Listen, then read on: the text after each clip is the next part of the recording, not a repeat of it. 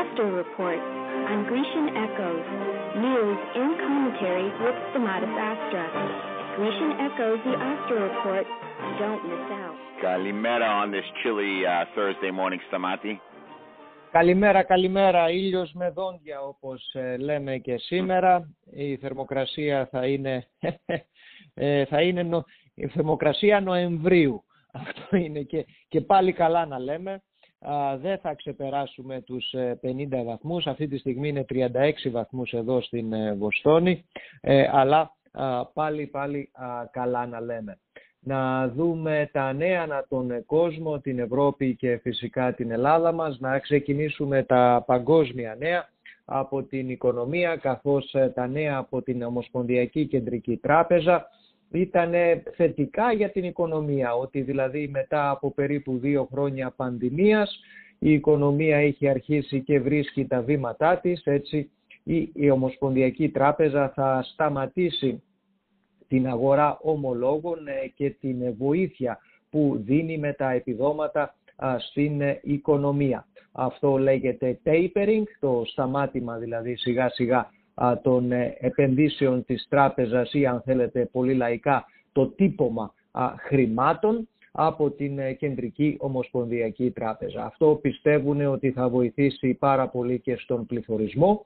Πληθωρισμός ο οποίος πρέπει να πούμε τον βλέπετε όλοι στα μαγαζιά, το βλέπετε όλοι όταν πάτε να γεμίσετε το αυτοκίνητό σας με βενζίνη. Έχουμε το υψηλότερο κόστος βενζίνης τα τελευταία 7 χρόνια. Σε άλλα παγκόσμια νέα να πάμε στο θέμα του κλίματος και της κλιματολογικής συμφωνίας και συζητήσεων που έγιναν στην Γλασκόβη.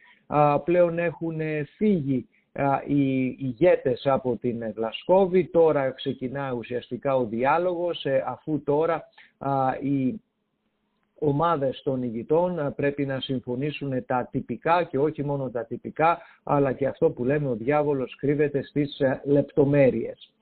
Μεγάλο πρόβλημα είναι ότι η Κίνα που δεν έλαβε μέρος στην πρωτοβουλία και έχει να κάνει για την διακοπή της χρηματοδότησης των έργων ορυκτών καυσίμων στο εξωτερικό, κάτι που πιστεύετε ότι θα βοηθήσει και αυτό στην βοήθεια για την κλιματική αλλαγή. Πάντως τώρα σε αυτές τις ημέρες θα φανεί εάν οι συμφωνίες οι οποίες τουλάχιστον υπόθηκαν στην Γλασκόβη θα έχουν κάποιο πραγματικό καρότο και μαστίγιο έτσι ώστε να γίνουν πραγματικότητα.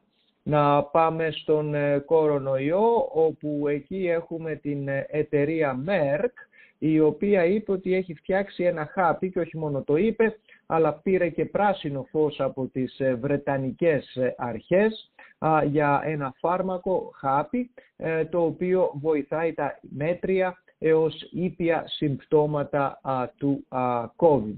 Είναι και αυτό ένα βήμα να πάμε προς την κανονικότητα.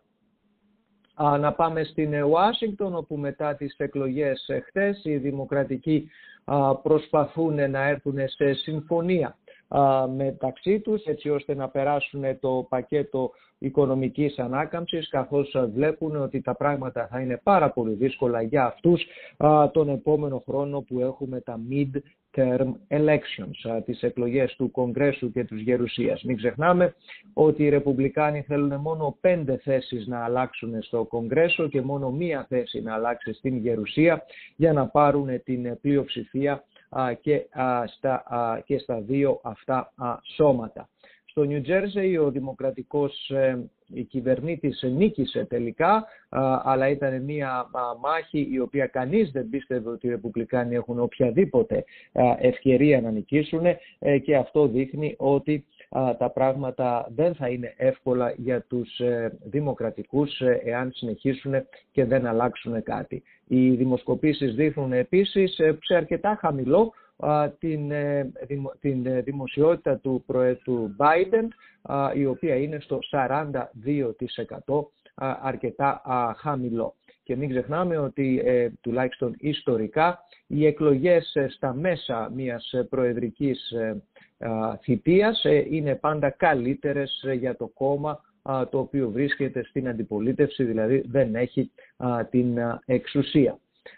Να πάμε και στην Ελλάδα, στα ελληνικά μας θέματα, όπου στην Ελλάδα δυστυχώς ο κορονοϊός και τα κρούσματα είναι το πρώτο θέμα, καθώς όλα δείχνουν ότι και σήμερα θα έχουμε νέο ρεκόρ, κοντά στις 7.000 αναμένεται και σήμερα Πέμπτη να είναι ο αριθμός των νέων κρουσμάτων που θα ανακοινώσει ο ΕΟΔΗ. Οι πληροφορίες λένε για μολύνσεις που θα αγγίξουν τις 7.000. Ανησυχητικά είναι τα στοιχεία από τις εισαγωγές ασθενών στα νοσοκομεία της χώρας. Να πούμε ότι στην Βόρεια Ελλάδα οι μονάδες εντατικής θεραπείας φαίνεται ότι βρίσκονται στα όρια τους.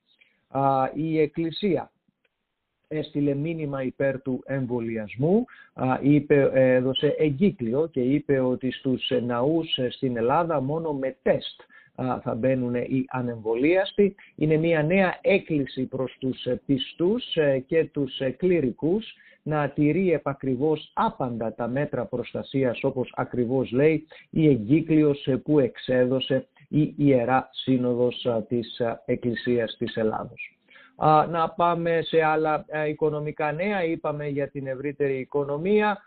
Οι επενδυτές εξακολουθούν να βλέπουν τα πράγματα πάρα πολύ θετικά, καθώς και χτες το χρηματιστήριο ήταν προς τα πάνω, έδειξε και χτες μια ανωδική πορεία, καθώς έκλεισε με 100 μονάδες το Dow Jones, νέο ρεκόρ 36.157, το S&P 500 και το Nasdaq όλα κλείσανε αρκετά θετικά, όλα πράσινα χτες.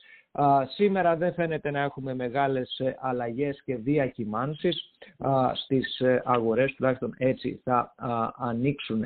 Επίσης να πούμε στα οικονομικά θέματα ότι η κυβέρνηση Biden έδωσε μέχρι την ευκαιρία, παρέτεινε το πρόγραμμα που είχε έτσι ώστε να έχουν όλες οι εταιρείες εμβολιασμό για τους υπαλλήλους τους, αυτές οι οποίες είναι μέσα στο μέτρο, μπορούν να το κάνουν μέχρι και μετά τις γιορτές.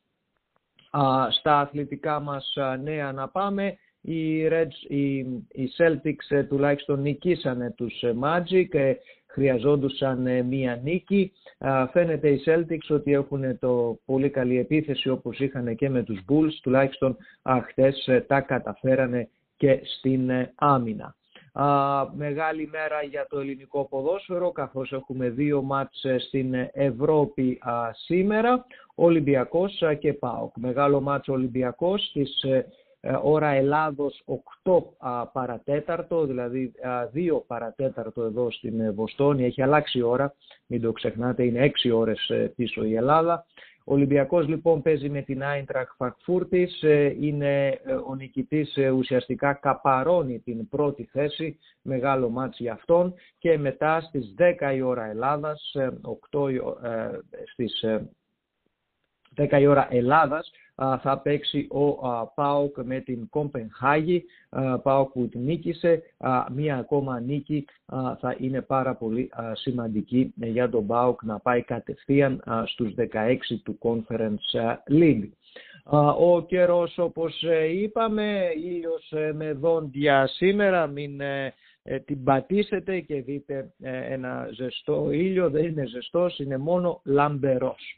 Ήταν τα νέα της ελληνικής ηχούς, που όπως πάντα είναι μια προσφορά από τους πιστούς μας αγγελιοδότες και φυσικά τον λαμπερό και ζεστό Τεντ Δημητριάδη, όχι σαν σήμερα. Σταμάτη, have a great day. Stay warm.